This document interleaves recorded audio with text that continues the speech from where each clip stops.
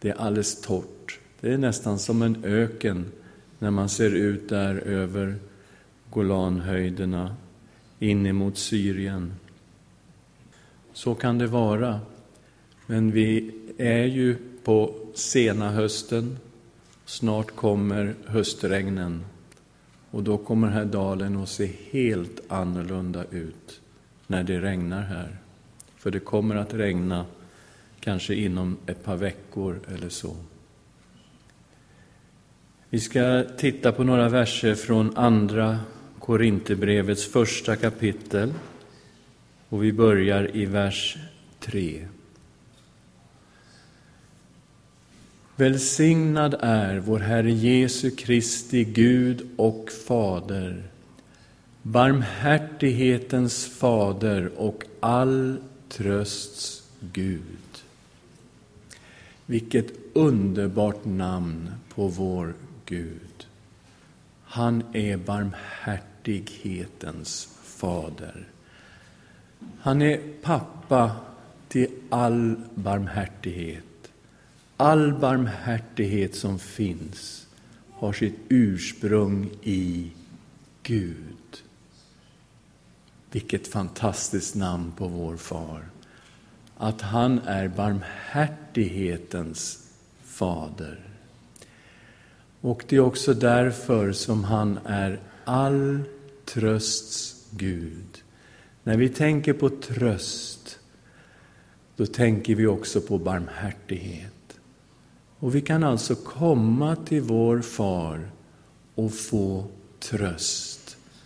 Idag vill jag att vi ska minnas vem Gud är. Gud är barmhärtighetens Fader. Och han är all trösts Gud.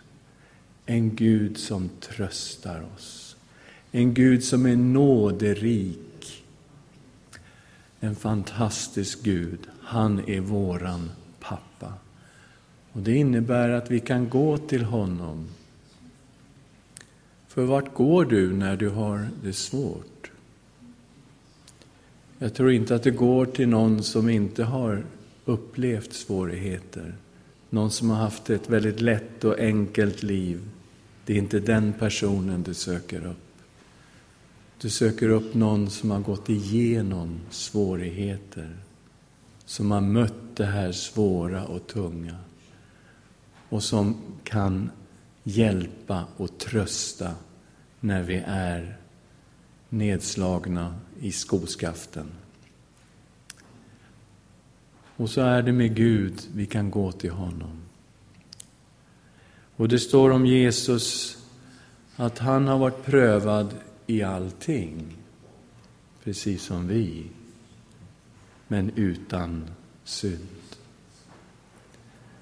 Och när vi kommer till vår Gud, då kommer vi alltså inte till en tron där det sitter en domare. Utan det står att vi får komma till nådens tron och finna nåd och hjälp i rätt tid. Så står det i Hebreerbrevet 4 att vi får frimodigt gå fram till nådens tron och begära nåd och hjälp i rätt tid. Vår Fader är en som tröstar oss i all vår nöd. Så i all vår nöd, oavsett hur dåligt det ser ut, så får vi komma till vår far.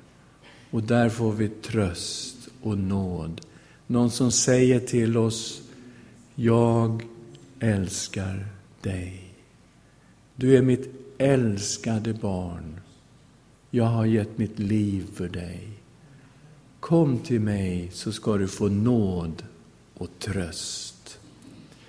Han tröstar oss i all vår nöd. Och det fantastiska är då att när Gud tröstar oss så får vi hjälp att trösta varandra. Så att vi kan trösta dem som är i nöd med den tröst vi själva får av Gud. Så när vi möter Guds tröst, Guds nåd, då får vi också kraft att vara till stöd för andra människor. Att trösta dem med den tröst som vi själva har fått. Och Paulus säger här, ty så som Kristus lidanden flödar över oss, så överflödar genom Kristus också den tröst vi får. Så han levde ju inte ett enkelt liv, aposteln Paulus. Vi har ju lister här just i andra Korinthierbrevet där han talar om vad han har gått igenom. En människa som har suttit i fängelse flera gånger. Som har blivit slagen och piskad många gånger. Som har till och med blivit stenad och man trodde att han var död. Det här har han gått igenom. Och när han skriver det här brevet så talar han om att vi upplevde det som vi hade fått dödsdomen. Vi hade gett upp hoppet om våra liv. Vi trodde att vi skulle bli dödade. Och det är sannolikt att han tänker på situationen i Efesus, där han nyligen har varit när han har skrivit det här brevet. Och situationen i Efesus i Apostlagärningarna 19, där det blev ett upplopp. Och det samlades massor med människor. Man fyllde den enorma teatern där i Efesus. Och de skrek i talkörer, stora Efesiernas Artemis. Och de ville ha tag i aposteln Paulus. Och hade de fått tag i honom hade de säkert slitit honom i stycken. Men de här situationerna hade han varit i. Visst, ibland var apostelns liv väldigt glädjefyllt. Det var både och. Därför att han vandrade med Jesus. Och han fick sin glädje i Herren. Han fick uppleva hur den heliga ande fyllde honom gång på gång. Men man ser också att det var inget lätt liv som han levde. Vi tittar in i 6:e kapitlet och med början i vers 4 av andra Korinthierbrevet. Nej, under alla förhållanden vill vi visa att vi är Guds tjänare med stor uthållighet under lidanden, nöd och ångest, under hugg och slag, under fångenskap och upplopp, under arbete, nattvak och svält, i renhet och insikt, i tålamod och godhet, i den helige ande, med uppriktig kärlek, med sanningens ord och Guds kraft, med rättfärdighetens vapen i både höger och vänster hand, under ära och vanära, med dåligt rykte och gott rykte. Man kallar oss villolärare, men vi talar sanning. Vi är misskända, men ändå erkända. Vi är döende, men lever. Vi är tuktade, men inte till döds. Vi är bedrövade, men alltid glada. Vi är fattiga, men gör många rika. Vi är utblottade på allt, men äger allt.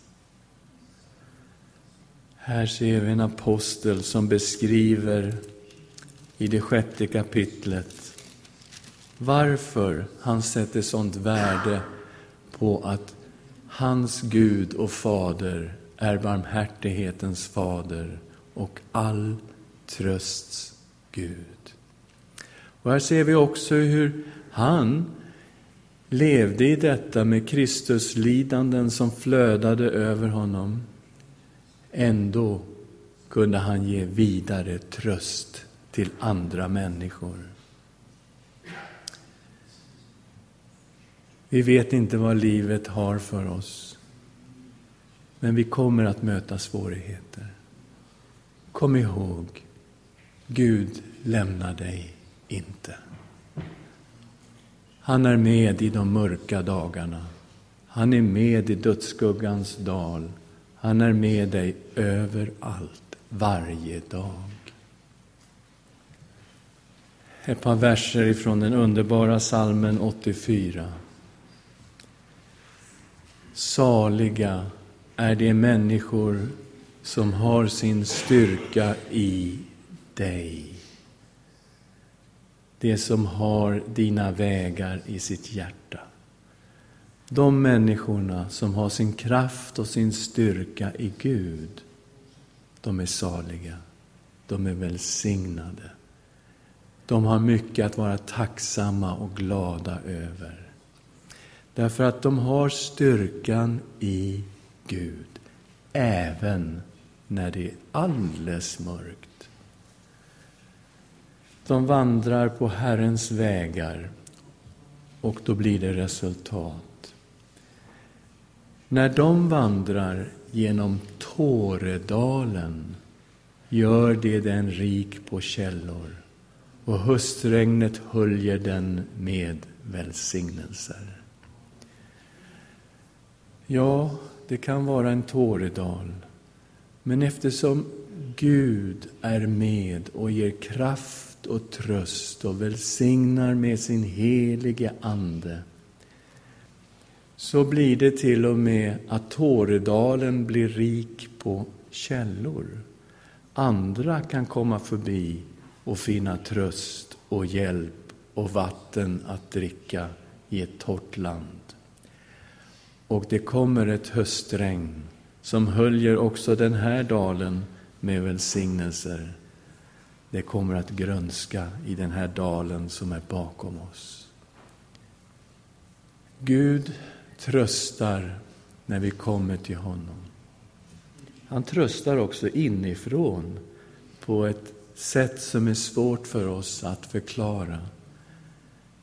Den heliga ande som vi sjöng här i sången kallas för hjälparen. Ett ord som också betyder tröstaren, en som tröstar.